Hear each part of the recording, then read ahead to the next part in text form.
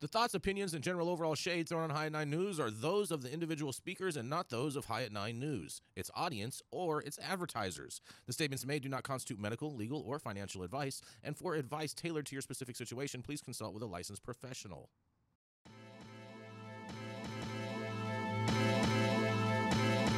Welcome to the High at 9 News Hour, where you will hear from cannabis industry experts and professionals from around the country talk about important topics while shining light on global issues and discussing cannabis as it relates to politics, regulation and reform, data and technology, science, research and medicine, family and parenting, art, celebrities and entertainment, fitness, sports, mental health and wellness, and plant-based medicines and entheogenics. Together, we are building a stronger community, fighting the stigma and creating change. With your hosts, Jason Beck and Rico Lamitte, joined by special industry expert correspondents from around the country, and daily antics brought to you by Cannabis. Coming to you live every Monday through Friday at 9 a.m. Pacific Time and high noon on the East Coast. And thank you all for getting high at 9 with us.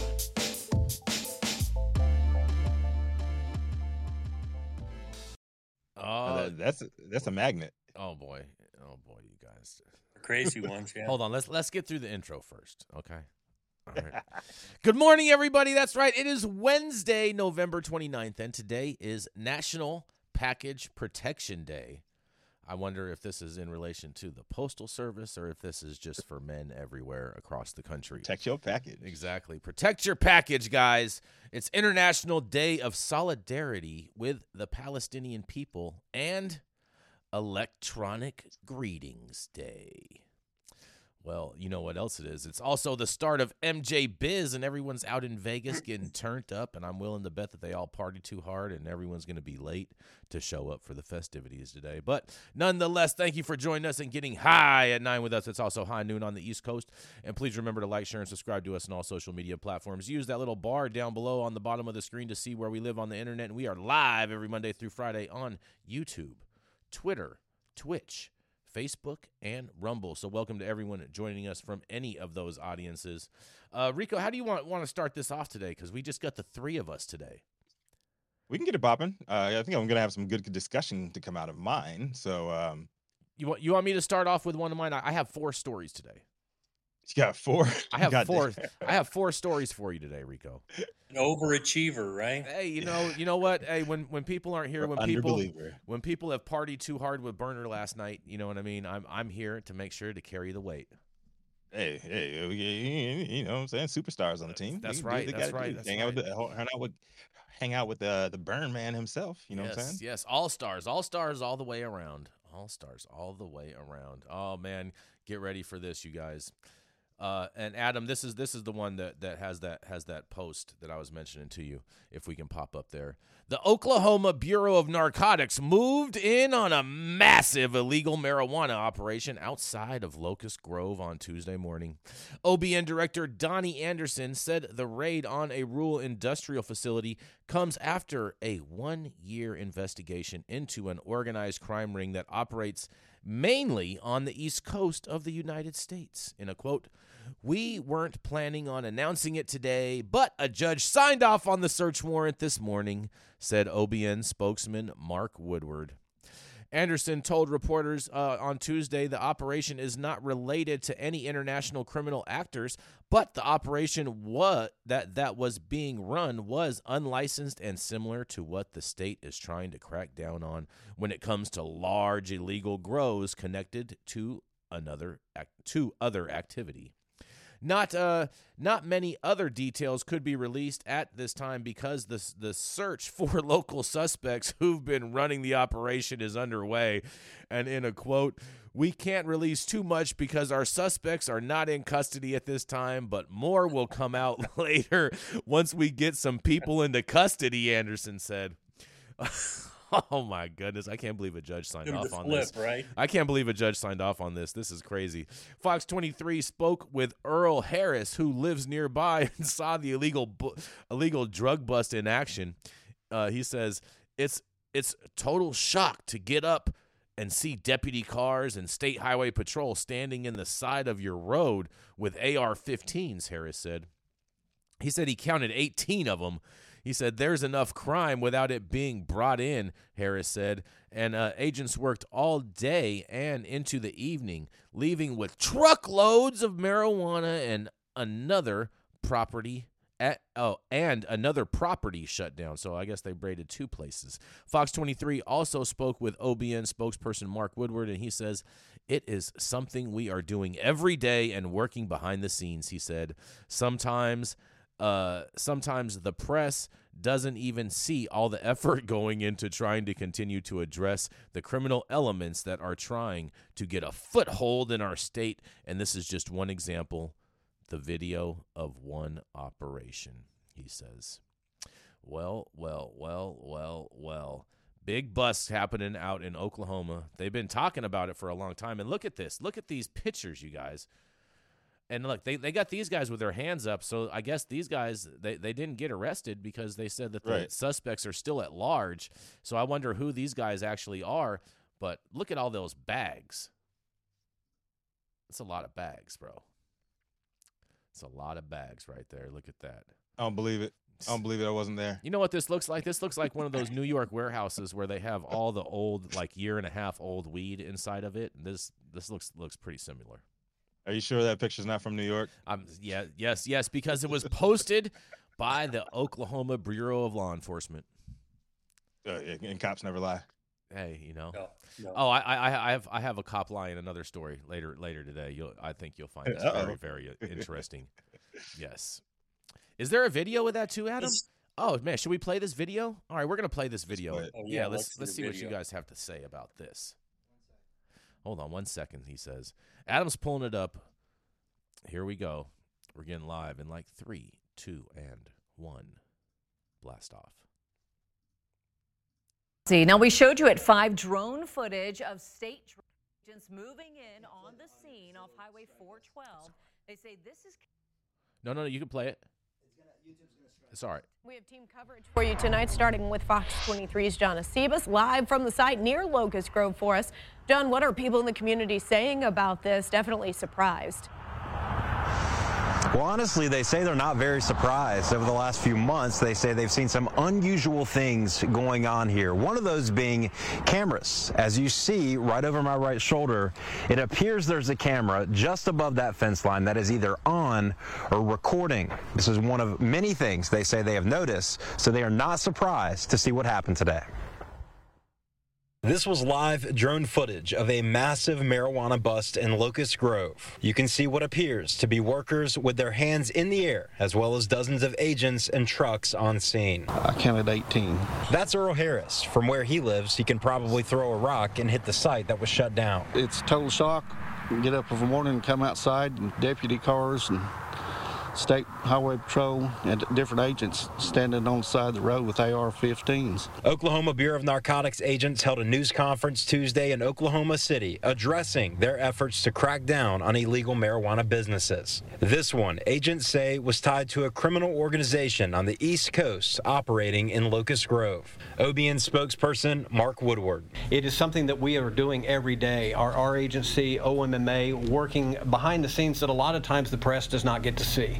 All the effort that's going into what we're doing to try to address the criminal elements that are trying to get a foothold in our state. And this is just an example, this video of one operation. Moments ago, dozens of agents left the scene of this property behind me here in Locust Grove. This gate was just closed, but one more wrecker appears to have gone back on site. Now, even as I stand here, there's a gentleman in the parking lot parked saying he works here and he's not sure what happens next. He says in the last few days, there have been attorneys here who signed off and said everything was okay. Now he doesn't know if he has a job. Agents worked all day and into the evening, leaving with truckloads of marijuana, another property shut down, and making people like Earl Harris feel a little safer. There's enough crime here without it being brought in. Now, after I spoke with that gentleman in the parking lot who said he worked here, I reached out to narcotics agents, and I basically texted them and said, hey, how likely is it that he wouldn't have known? And they said very likely. They are usually just hired to do a simple job, come in here and do some labor, and they just assume that things here are legal. Turns out in Locust Grove, agents say this was not, but this is still an active and open investigation. They are still looking to put in custody the people who run this organization. Man, oh man, oh man, oh man. What do you guys think about this? Locust Grove. They just keep chasing their tail. Yep. They don't want to look at the realities of this is a cash crop. People are going to grow it every place you're not watching them. Mm-hmm. There's a market for it. And yet you still put the cops in charge of trying to fix this. Policymakers won't fix this. And so we're going to continue to see this going round and round and round until we have an effective federal policy and a nationwide interstate commerce plan to deal with this. Otherwise, right now, growing this shit is money making. Why would people not do it when they can't catch you? Cops have a tough time catching people,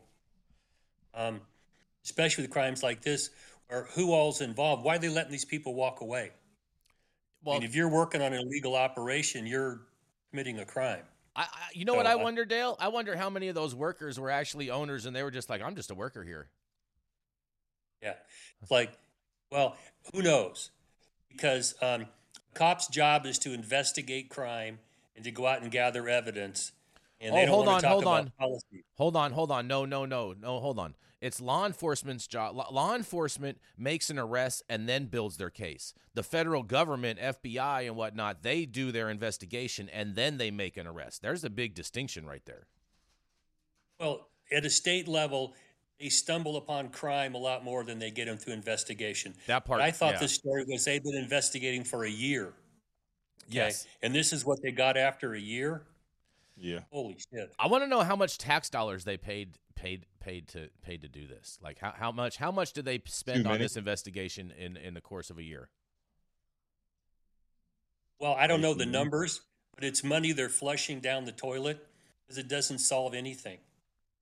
And that's the runaround they fall into. The policy makers need to step up and fix this, but they don't want to because they're a bunch of pussies. They won't take anything that's going to be controversial, leave it to the cops, and the cops screw this up regularly. In the meantime, people are shipping boof all over the goddamn country and selling it everywhere, and the beat goes on. Yeah, and this being in Oklahoma, this very well could have been a very big boof factory that they shut down.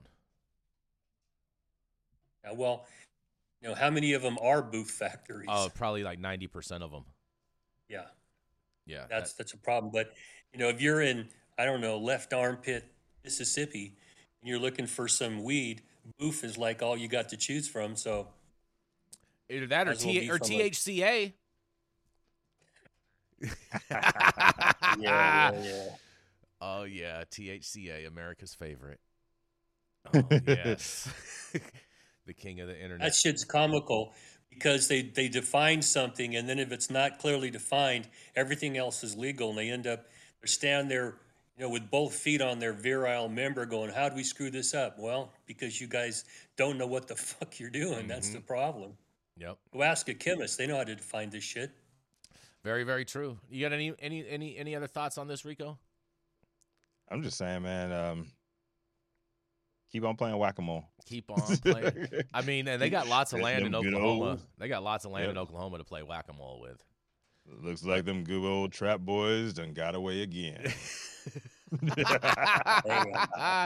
Oh, and on that note, we're going to go to a commercial. We're going to be right back. Sick of the December cold? Then fly out to Miami in December for Turk Basel, December 7th, 8th, 9th, and 10th. Presented by Sherbinski's at Skatebird in Miami, with tons of your favorite brands in attendance for this 4-day event, as well as Hyatt 9 News as one of the media partners. With live performances throughout the week by Dead Prez, Mayday, Visions Band, and Washi Fire. So, do like the birds and fly south to Miami for Turk Basel this winter, December 7th through the 10th in Miami, Florida. Man, it just makes me want to go to Florida, bro.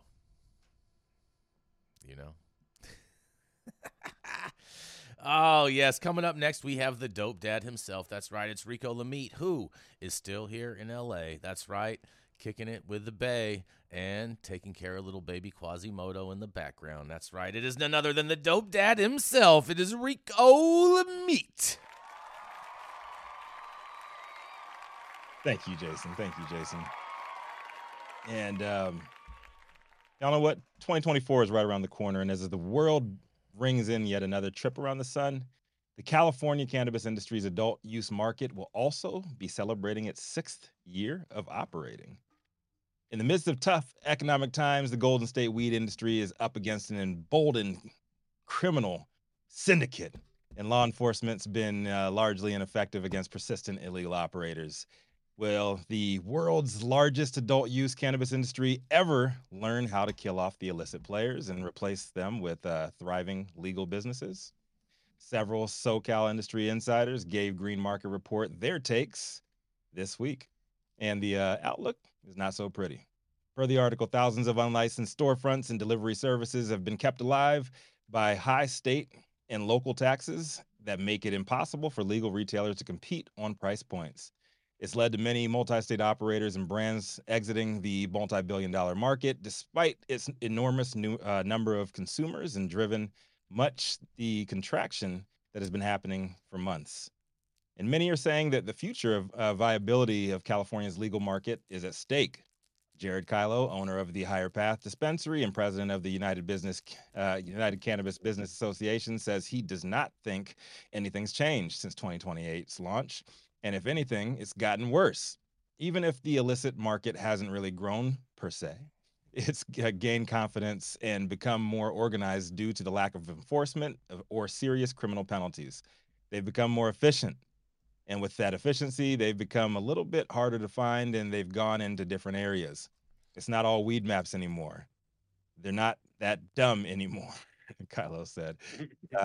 He also said local and state agents have been inefficient in shuttering illicit operators for good. While they may change locations and tactics, those operators are still broadly active and sucking market share from people trying to play by the rules. A new state law allows agents to levy civil fines of up to $30,000 a day against anyone found operating without proper permits, but enforcement has been scarce. The director of California Department Tax and Fee Administration, Nicholas Maduros, told Kylo and others that he's hesitant to put his staff at possible risk of assault from illicit operators.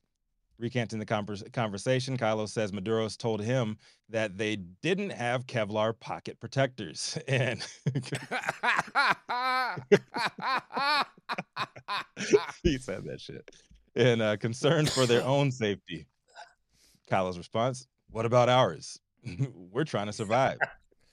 What's the encouragement to actually run a licensed operation versus obviously the incentives to not do it?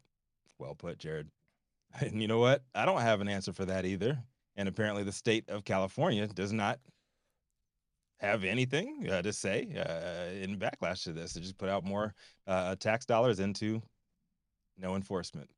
And, you know, much has come and gone in California industry over the last 5 years. Regulators have been cycled out, some on their own terms, others not so much. The legal business landscape's evolved. Many big-named first movers have tapped out. Others teamed up with rivals to survive or got rolled up into larger entities. When it comes to wellness, we've witnessed the meteoric rise of lesser regulated CBD and hemp industries. Psychedelics gained public favor and heard much less about cannabis as medicine, unfortunately. In the lifestyle lane, still the heart and soul of everything that we do, but so much has changed. The event scene's completely unrecognizable, along with what it means to be a cannabis influencer these days. But of course, how consumption's generally perceived and performed by insiders and the public, night and day, comparing 2017 to 2023. In lieu of all that change, one facet of the California games rolled with the punches, adjusted appropriately, and remains generally unscathed. We've said it from the jump, continue to say it over the last few years of reading these headlines, and I'll say it again today. The trap is immortal. It's a product of the people and will always serve the people because regulated markets fail to provide equal access on both sides of the game, that is. It's an inconvenient reality, but indeed the reality we all live in. Capitalism will win out at the end, and whatever that looks like another 5 years from now, who knows? But I'm pretty sure the trap will still be alive and kicking. The regulators and legislators are the ones who gave the illicit operators their current leverage. It's on them to restore balance. I'm Rico Lamitte, the dopest dad on the street for High 9 News. Interested in hearing y'all's thoughts on the California market's first 5 years and predictions for the near and distant future. What do y'all think? Man, it's been Metaphor is circling the drain. From the minute this got started, anybody that wanted to get in the industry was looked at as a target to pick their pockets because, of course, they were making all this money. And if you give these regulators an opportunity, they'll regulate the shit out of everything. Facts. Make it where you Yeah.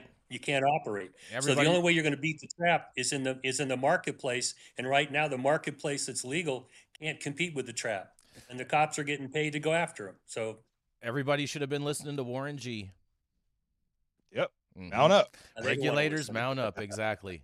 They're gonna come in and start taxing. Exactly.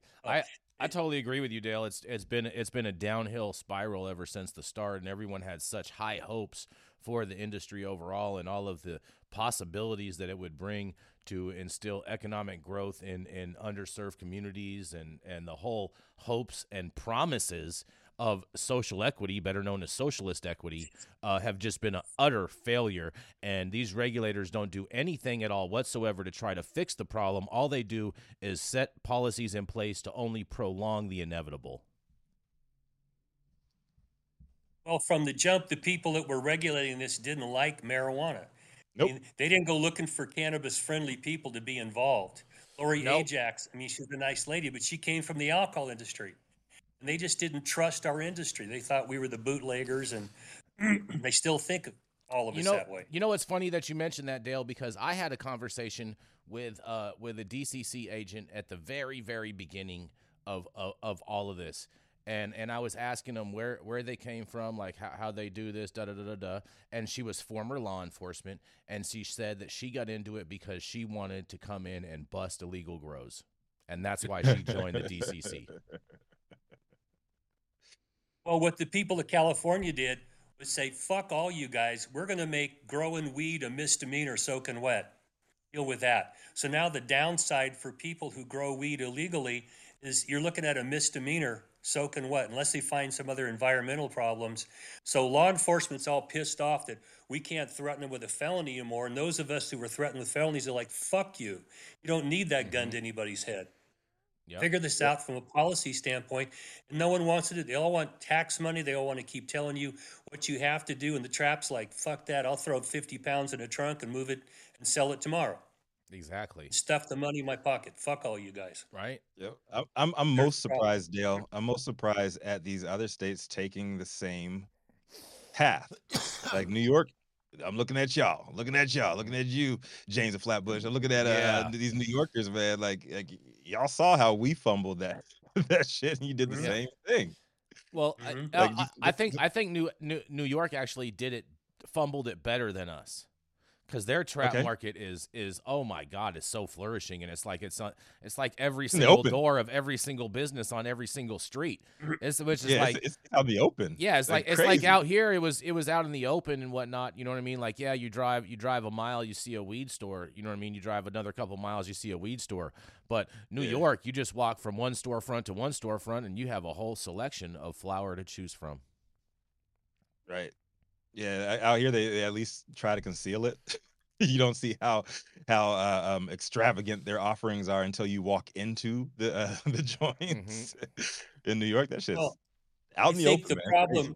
The problem is still the mindset of the people who don't want to legalize this, but were forced to by popular demand. Okay, we had to pass an initiative in California because the cops just would not do it. I mean, the problems we had after 215 passed, when the cops lost their mind, that all of a sudden we can defend ourselves in court, to the point where we are now, that if you go into a state and say, oh, we want to open cannabis, who shows up? Regulators that don't like weed, the cops show up. The people who want to make it legal don't have the inside influence in these policymakers to get what we need in an industry to work. So the cops are just stupid. They'll continue to do the same thing over again. It's the definition of insanity. And they think we're going to get a better result. Give us more money, more resources, we'll fix the problem. No, you can't. People want to smoke weed.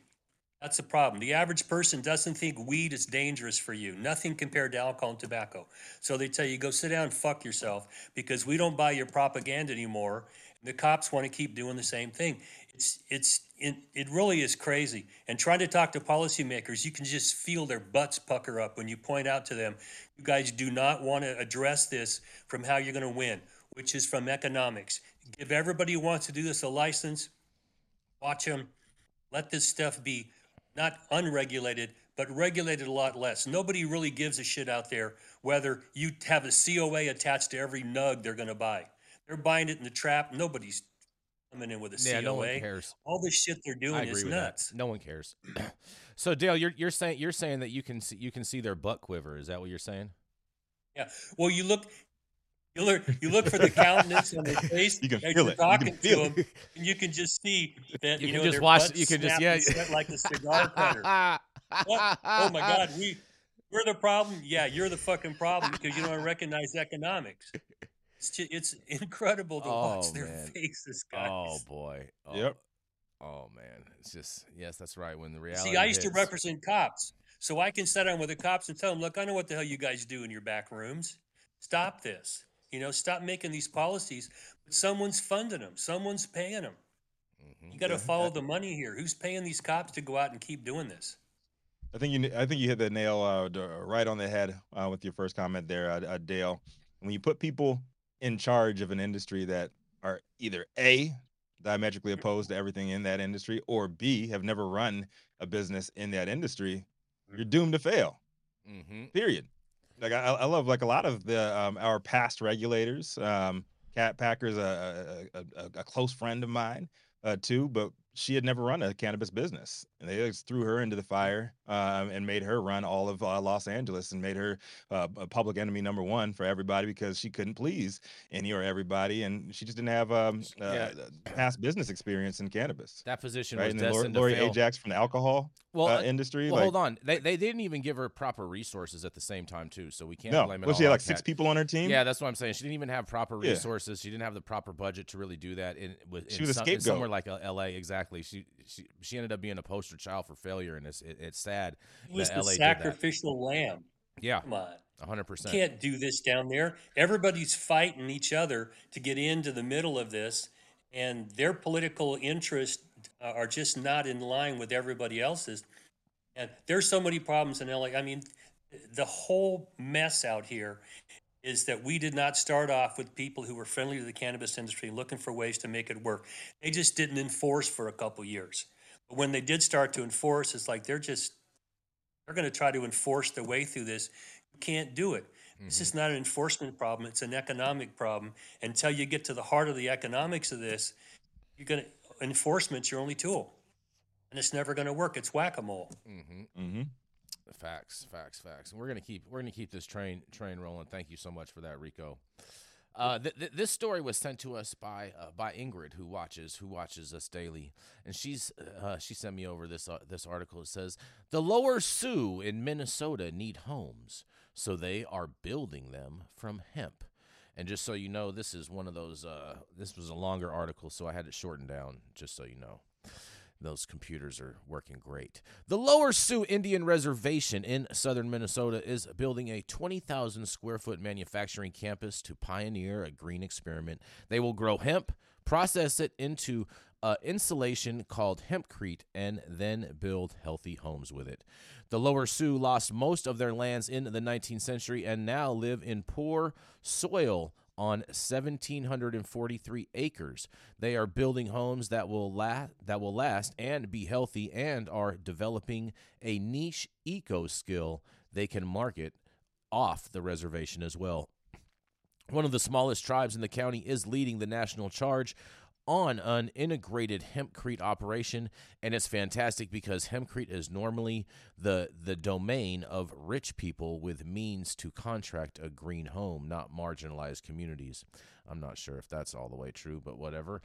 Earl Pendleton, 52, a rail-thin man, of quiet intensity, grew obsessed with industrial hemp when reading about it 13 years ago. He learned it has 25,000 uses and can regenerate soil, sequester carbon, and doesn't require fertilizers.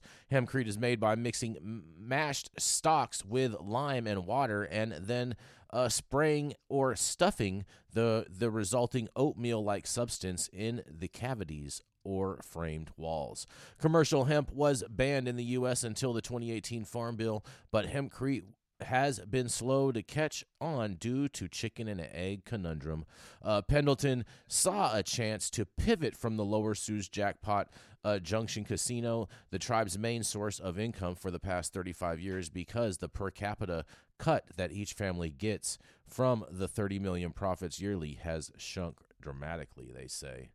Well, I do think hempcrete is a future, and I think one of the bigger problems with hempcrete is that not as many building departments across the country acknowledge hempcrete as an actual building material, and I think we need to get more cities and more bureaucracies on board with that, and probably even the federal government in as allowing hempcrete as a buildable source for all of these construction needs. And I think then you would see more of an economic boom within this country in regards to this industry. But shout out to the Sioux tribe out there in Minnesota for doing this, and I'm sure that they are going to be very profitable in their endeavors.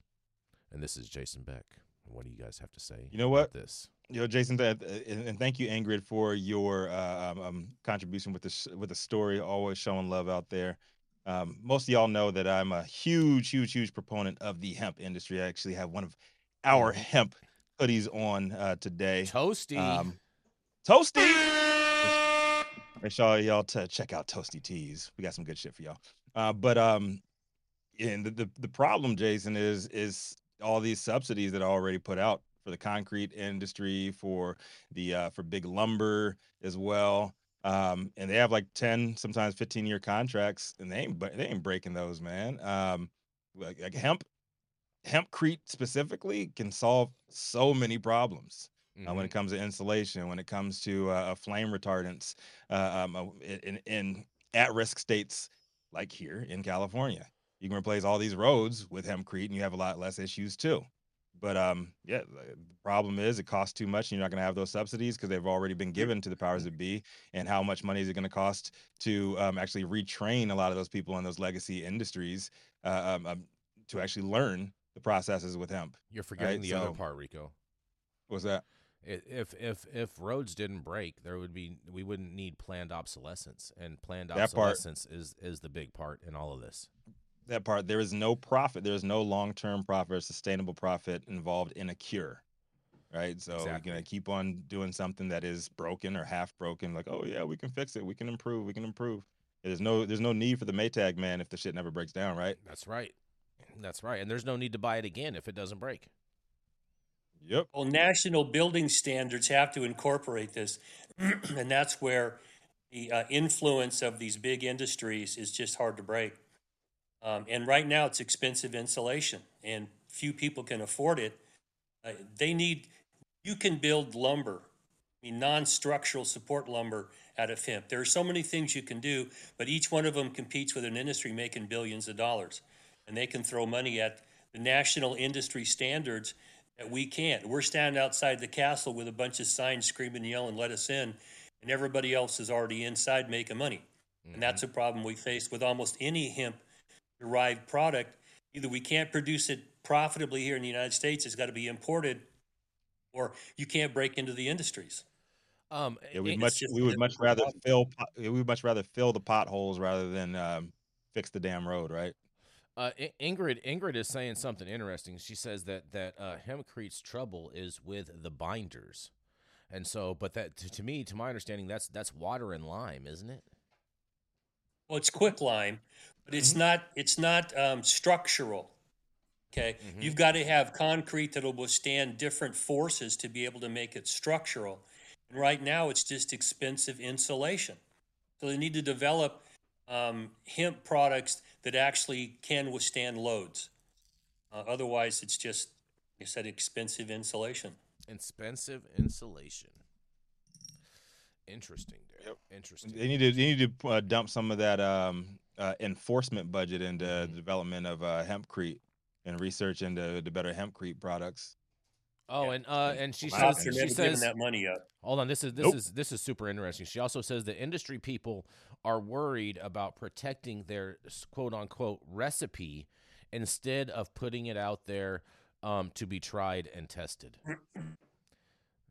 So there you go. That protectionist mindset popping back in, even when we're dealing with weed and hemp. Yeah, the booth of the booth. Yep, the booth of the booth. I can actually see like a stopgap measure being maybe a hybrid material until we can figure out how to completely fix.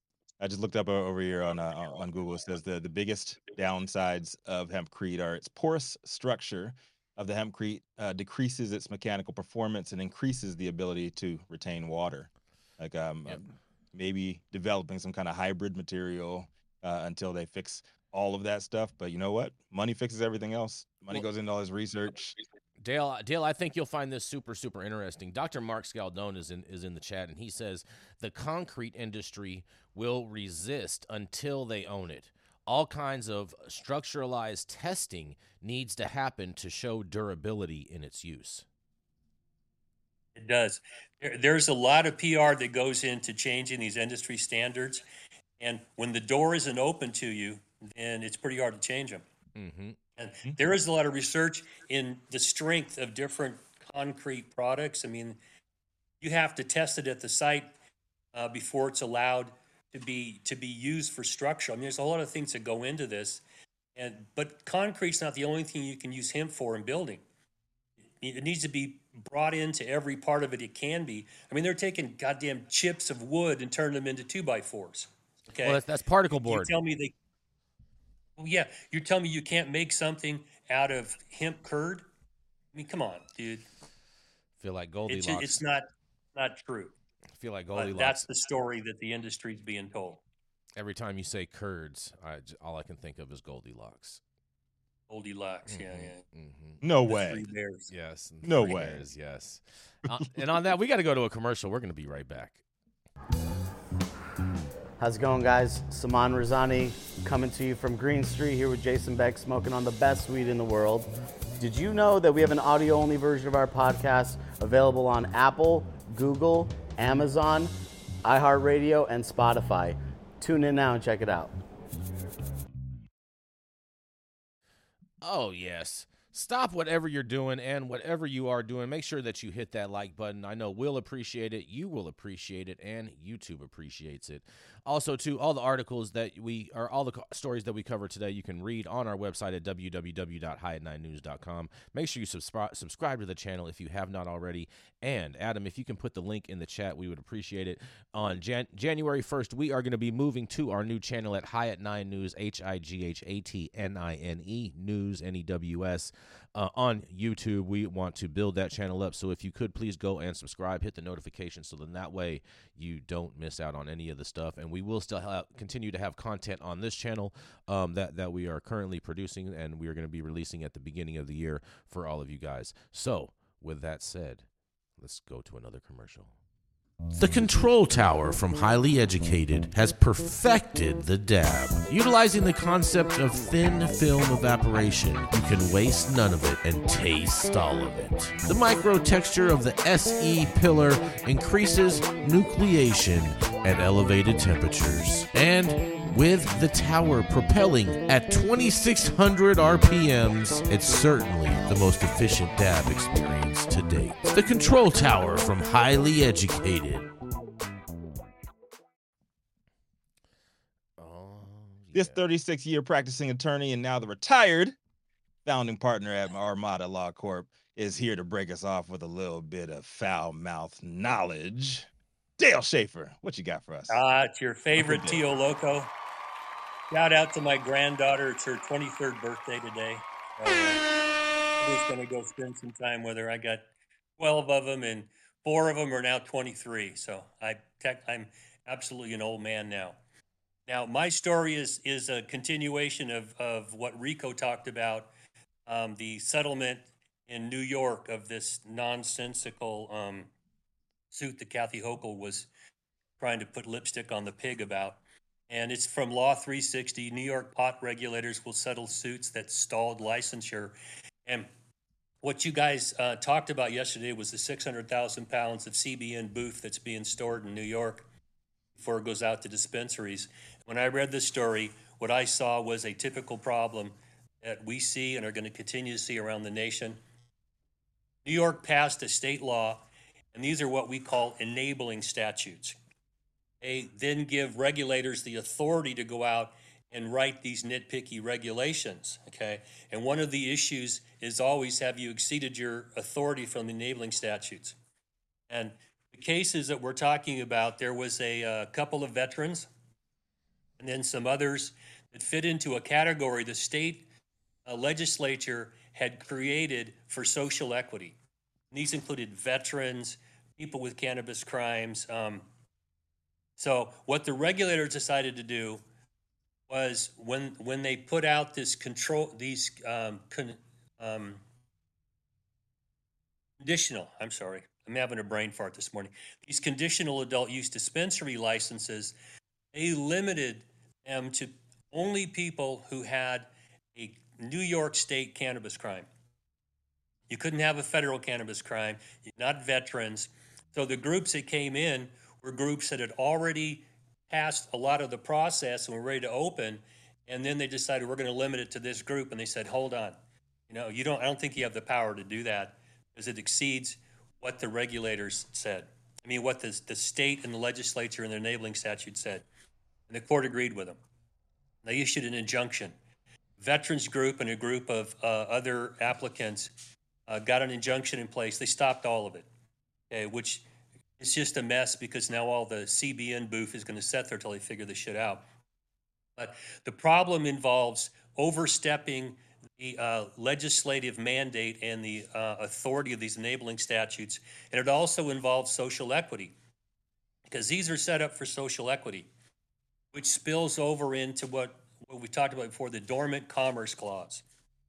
So what it looks like happened here is the state regulators decided to settle with the people who filed the suit. But what they didn't fix was that the enabling statute has a group of people that qualify for social equity that's expansive. And the regulators did this in a very restrictive way. Now, last year, the United States Supreme Court threw out some environmental regulations. They claimed the regulators went beyond the authority given to them by Congress.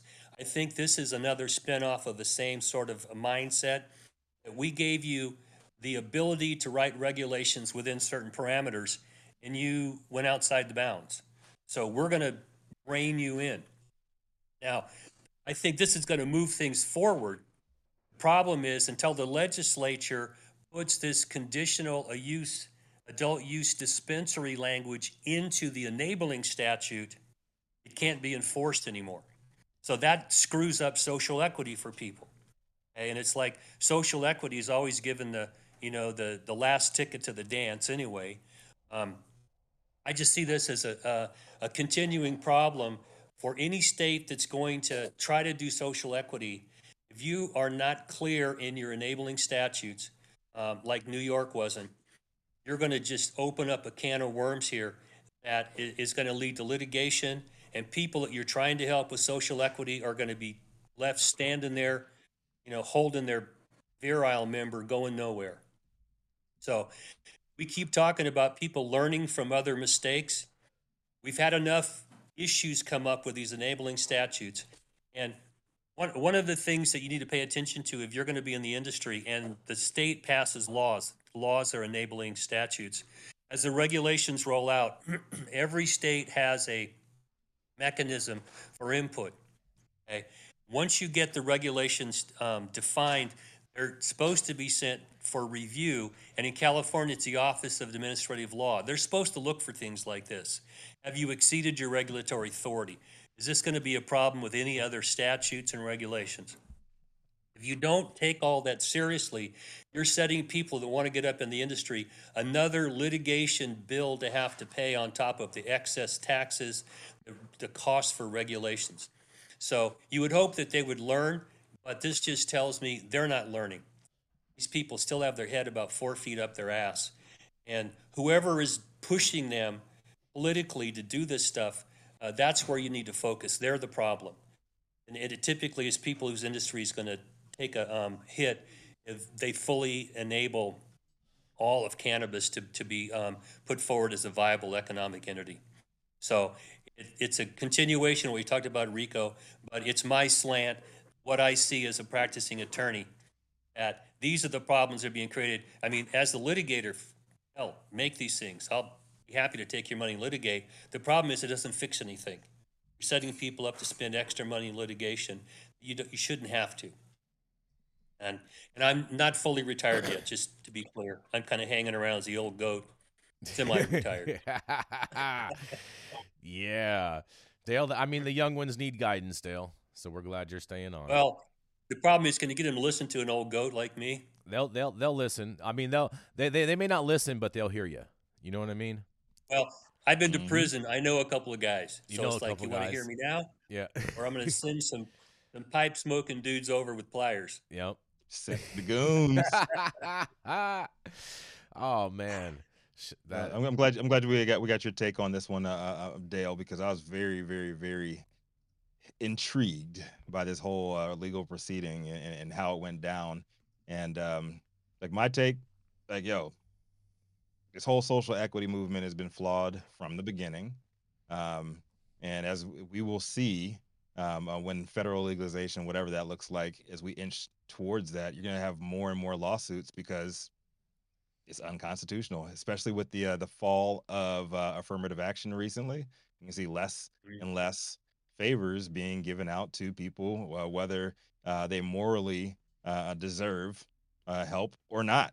The fact of the matter is, it's business, and in business and in capitalism, it's not about consciousness. I don't believe in conscious capitalism at all. It is a system, and these people do have a right to sue if they don't get the same opportunities as you do. So this is why I keep on saying it. I've said it from the beginning. I'm going to say it for years. Like, we need to talk about reparations. If you want to talk about righting the wrongs of that were done on these communities, the data's out there. We have the proof. We got the Nixon tapes. It was a 100% targeted attack on Black and brown communities from the jump. Break these people off of reparations. Don't give them licenses if they don't know how to run businesses just because you live somewhere. Like how's that going to help you if you don't know how to run a business? Well, you're right too, Rico, and on that too. Troy Lawrence also brings up a very interesting point in the chat. He says there's no equity for the disabled owners.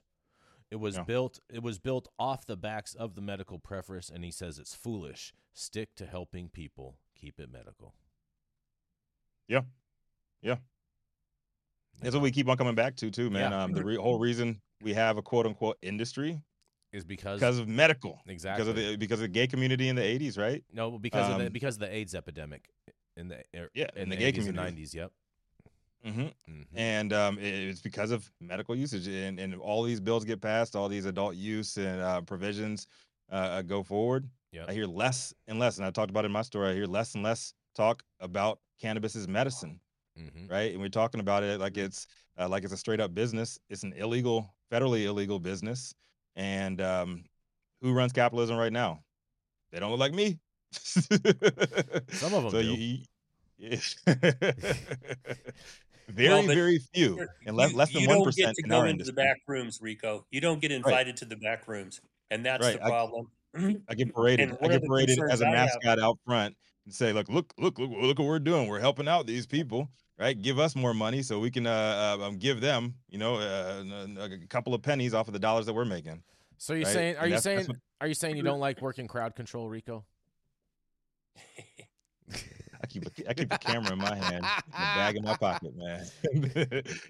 I let the crowd do its thing, man. I just surf. Just surf. Huh? The idea behind social equity is a laudable one, and those of us who have cannabis criminal records understand that. Hey, I got drug into this because my wife got cancer. I mean, I wasn't out, trying to lobby the legislature. I had to deal with cancer, and smoking pot kept her alive. The medical industry was a bunch of fucking pussies that wouldn't get involved, so we got involved, and we just poked the tiger, and ended up in prison. But I I have not made use of my status as a disabled veteran or a criminal with a cannabis record. Because, Rico, I don't look like you. Okay. Yep. I didn't have to fight prejudice. I mean, I had to deal with getting into the UC system before the Bakke case, but I got into college. I didn't have any issues with that. Mm-hmm. Now, I also don't want to be precluded from going to New York and saying I'm a disabled veteran, I have a cannabis crime. God damn it, I want to get in the front of the line with everybody else. I should be able to do that. That's the Dormant Commerce Clause problem that they're having. Okay, I mean, I'm an attorney. I did pretty well. I came out of prison. I still had a law license. I can survive. But it's how many people came out of prison? Their family had left them, or it's just demolished. They have nothing. What are you going to do? And the idea of trying to give them a leg up is laudable. But what I keep finding is when I sit down with these people, they are used as a shoehorn to get rich people into the business. Okay, and it pisses me off. Because I confront these rich motherfuckers, and I tell you, they hate me because I've been invited to the back room where we're going to talk about shit that you don't say in public, and I call their ass out. Okay? Right. They don't like me. And I don't know how we fix this because the people who are supposed to be helped don't have a voice that really gets heard. They get used, and then they get kicked to the curb. Mm-hmm. Right. I have some successful equity clients. We just got a dispensary open in Sacramento. God love them. Women of color. It's wonderful when it works. And when it doesn't, it's another kick in the nuts. And on that, Dale, thank you for that. We got to go to a commercial. We're going to be right back. I'm Jason Beck, and this is Smoky Vanilla. And if you want to feel as good as I look, then you need to get yourself a Stretch and Smoke with Smoky Vanilla. That's right, baby. I'm Smoky Vanilla. With my background in kinesiology, I'm a sports massage therapist and stretch coach. I focus mostly on athletes who have chronic pain or injury due to their sport, or the legends of the chronic in the game, baby. Oh, yeah, you know what it is. We just stretched, and now we're going to smoke, because you know what it is. That's right. I love intuitively creating a session based on the individual I'm working with. We'll go through a few assessments, look at the past health history, injury, or anything that's still affecting you today, and create a customized session just for you. Let's go. Woo!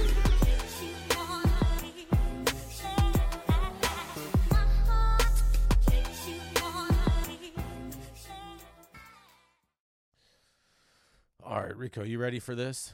This is the one I was telling you about earlier this morning. Break them off. $1 million in illegal marijuana confiscated from a Wilton facility, according to police.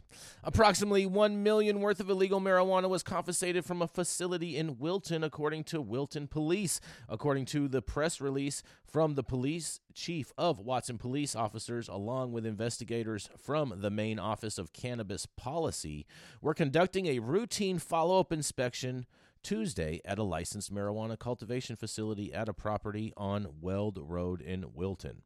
During the inspection, police reportedly received information that someone built another unlicensed marijuana cultivation facility in a different building on the property. Oh my.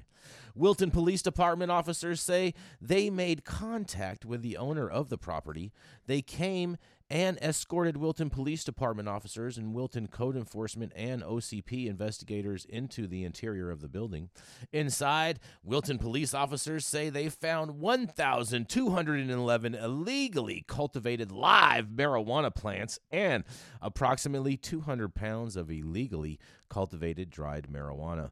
The total value of the illegally cultivated marijuana discovered is estimated at to be $1 million. Rico, get your calculator out. Wilton Police Department officers seized the illegally cultivated marijuana and destroyed it per protocol. Wilton's police chief says the owner of the property on Weld Reed has no connection to the interior operations of either the licensed or unlicensed marijuana cultivation facility, and the identity of the person or persons responsible for the unlicensed marijuana cultivation facility, just like the last story, Rico, remains under investigation at this time. Oh, yeah. It is just more of the same. What do you guys think about this? Growing weed's a misdemeanor soaking wet. Why wouldn't you take another building and stuff it full of weed? I mean, these people think that the trap works because they're stupid. No, they're not stupid.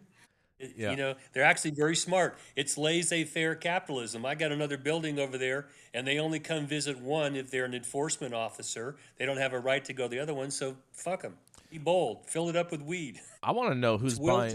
Wilton. I want to know who's buying 1,200 plants and 200 pounds of weed for $1 million. That's what I want. I want to know. That. That's I what I want to know want. who It's cop snitched. math. I want to know who snitched here. Apparently, I They're need to go to following up? Wilton. No. All right. They're- So there was a cultivation on this property, a licensed cultivation.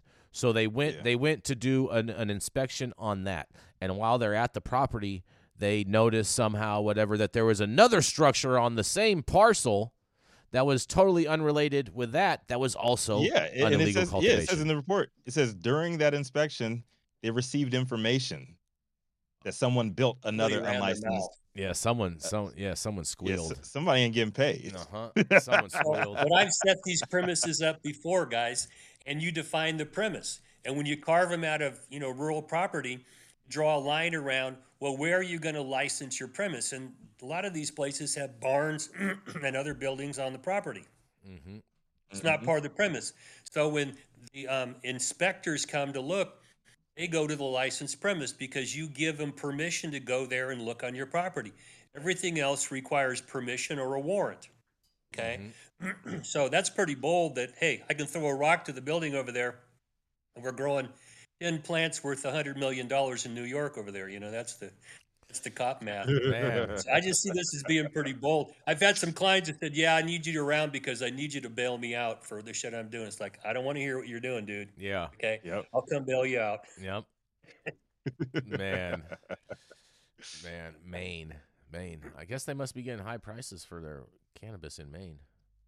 They got some good shit out there, man. Apparently. From what I've heard. Apparently. So this may not have been a booth farm that was eradicated. This may have actually been some good weed because there's only 1,200 plants. I don't think that's a lot of plants. I don't know, man. Those main plants are more robust. Hold I on. guess. And it was indoor because it was inside a structure, so it wasn't no outdoor trash. It has to be indoor if it's in Maine, right? I mean, no. You can grow outdoors climate in up Maine. there? You can grow outdoors in Maine. I mean, you get Okay. sunlight. I'm not saying you're going to have a long harvest season or anything like that, but, Get a ruderalis cross. yeah, like Issues you'll grow early. something. Not saying it's going to be amazing fire. It's the perfect climate for it, but you'll get something. Might have some seeds. Like Russia in Maine. But Shit freezes early. it'll probably be better than Yes. brown weed, though. Flash freezing. Oh, no, that cryo harvest, bro. That new tech. Yeah, make you cry. It's like an onion. Oh, man. You ready for this last story, Rico? Let's break us off, man. Break us off with a quick one. All right, here we go. Of course, today, it wouldn't be a story today without this being the final story.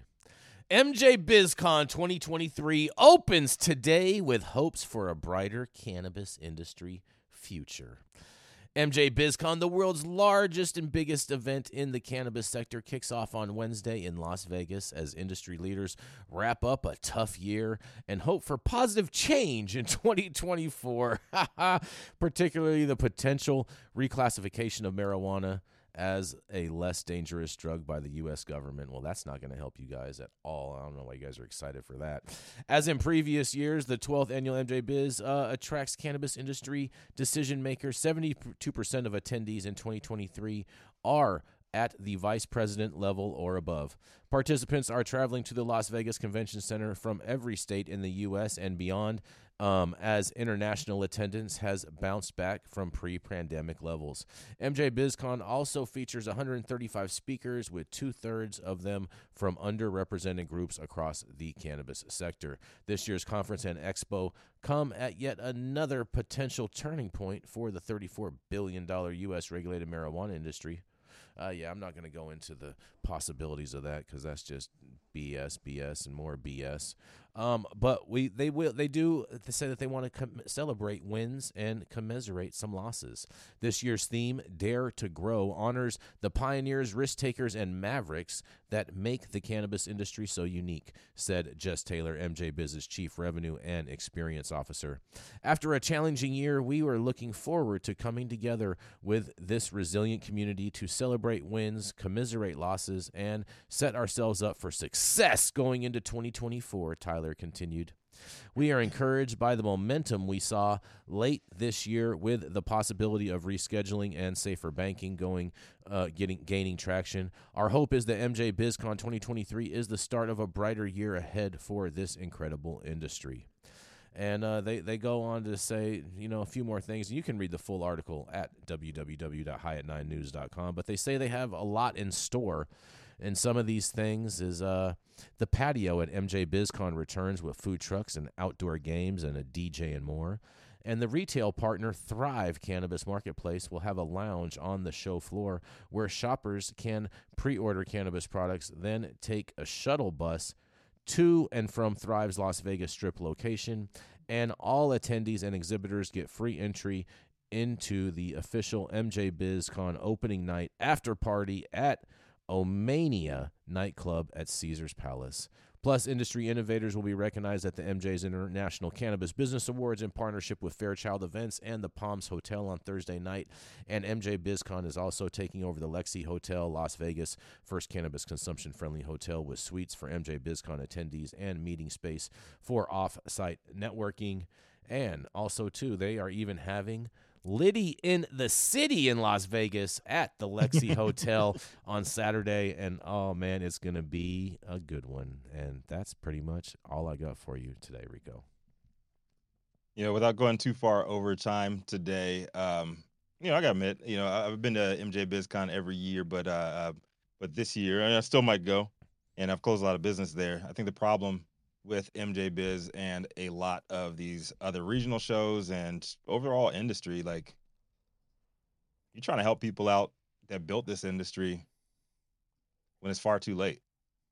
Mm-hmm. You try to like, oh yeah, let's uplift these people and everything. You wouldn't let these people in when shit first started popping. Yep. And they tried to be all super professional in the beginning, and they set the tone for the Chads to come in there and do their thing. Mm-hmm. Right. And that's just my issue. And you have people, a lot of the folks that aren't attending is because they're trying to keep their business running, period. So to take off 3-4 days to go out there and party and everything, like, you got to make some real choices these days. So I think it's kind of ass backwards for large organizations like MJ Biz to retroactively be like, oh yeah, these people built the industry. We need to make sure we honor these people. We got to make sure our top talk tracks are talking about preserving the industry. Like, it would not be an unfair argument to make if you said that MJ Biz is a big part of the problem and where we are right now. Yep. And, I think this is going to be the lowest attended MJ Biz conference that they have seen. I know so many industry people that are not attending that normally would attending. I think this is going to be their lowest attended year that they've seen to date. Yeah, man. Shout out to that Black Friday tickets that I saw come through Cyber Monday promos that they came through with. Have you ever seen a Black Friday sale for MJ Biz tickets before? I don't think so. I never have. Or Cyber Monday. Or Cyber Monday. Yeah, I've never seen any of that.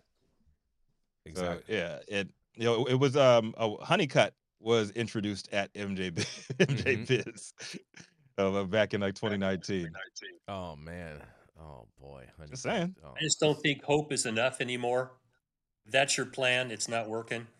If you're going to get in this industry, you better be lean, mean, and we still have a lot of political work to do. Because the market's out there. The market, people want to consume cannabis. It's out there. How do we break through the political, handcuffs we all have to wear to be legal? Because we can't compete against the trap market with all the shit we've got to do to try and meet all these legal regulations. You can't make any money. That's the circling the drain conundrum we all face. Every business I sit down and talk to, it's like, how can you cut your overhead? Okay, you all want to do good things for people, but if you can't pay your bills, you're out of business. That was right. never the message from the gate. It's the message now. And anybody doing this ought to learn that unless you have a sugar daddy, and the sugar daddies always want to get paid, you got to run a business here. That's This right. is a marketplace. It's almost impossible to run a business in. You're It's right. hard. You know what, Dale? I think a great solution to all the problems in the industry right now is just like my man Troy always saying, open up the damn market. Mm-hmm. If you have like 1 year of amnesty, you actually focus those enforcement efforts to focus on the trap, let them handle that, and you open up the market, set a flat tax for absolutely everybody, and let things figure themselves out. You want to have a free market? You want to see how people can actually compete? Let them participate. Take away them shackles that keep people on one side of the market or the other, and let the market speak for itself. Mm-hmm. I have said that to supervisors and city council members and even some legislatures, and you can watch on their face as their butt puckers. Oh, there we That's go the again. problem we still have. Oh man, it's been a puckering, quivering Tuesday, Dale. Yeah. Yep. Duck face Wednesday. And I'm willing to bet Tuesday or Wednesday. I'm willing to bet everybody is going to feel that same way, Dale, when they check out of their hotels in Las Vegas and they get the bill. Yeah, you watch their faces Yep. and look for that butt puckering look on their Exactly. face. Exactly. Why's my butt hurt? Just tell them what happened last night. Just tell them just bend over and grab your ankles. And listen for the zipper. Yep. Hey, on that note, thank you all for joining us for yet another episode of High 9 News. You can catch us live weekdays, 9 a.m. Pacific, high noon on the East Coast. Big shout out to our super fans showing love, getting their comments posted live on the big screen. Our live audience and online supporters catching us across all media platforms, tuning in each day. To our vetted correspondents tuning in from all over, bringing us much needed variety of perspective and your respected opinions to the table too. Even though it's just Dale today. Everybody, you got to go to Vegas. You got to go to Vegas. You got to hang out with Bernie. You got to hang out with Burner. That's right. That's right. Get it in. See where y'all priorities are. Uh-huh. To our production team, Adam, and to all of our sponsors, keeping the lights on and our AV struggles to a minimum. As always, Cannabis Sativa L, the reason we show up to read these headlines every single day. Thank you, boo. And you know what? It's Wednesday, not Tuesday, Jason. Wednesday, hump day, November 29th, 2023. The show's over. You've all been blessed with the top industry headlines. Hope it's enough for you to put in your pipe and smoke at least until tomorrow. My name is Rico Lamite, the dopest dad on the street for High 9 News, cannabis industry's #1 daily news show. Dale, Uncle Dale, you got something for these good people today. I hope so. Whatever your belief system, ontology, whoever you talk to when you're looking for advice, ask them to bring out the better angels of our nature. Because we're bringing out the cruel, killing part of our human nature right now around the world. And we need to love each other a little more. That's it.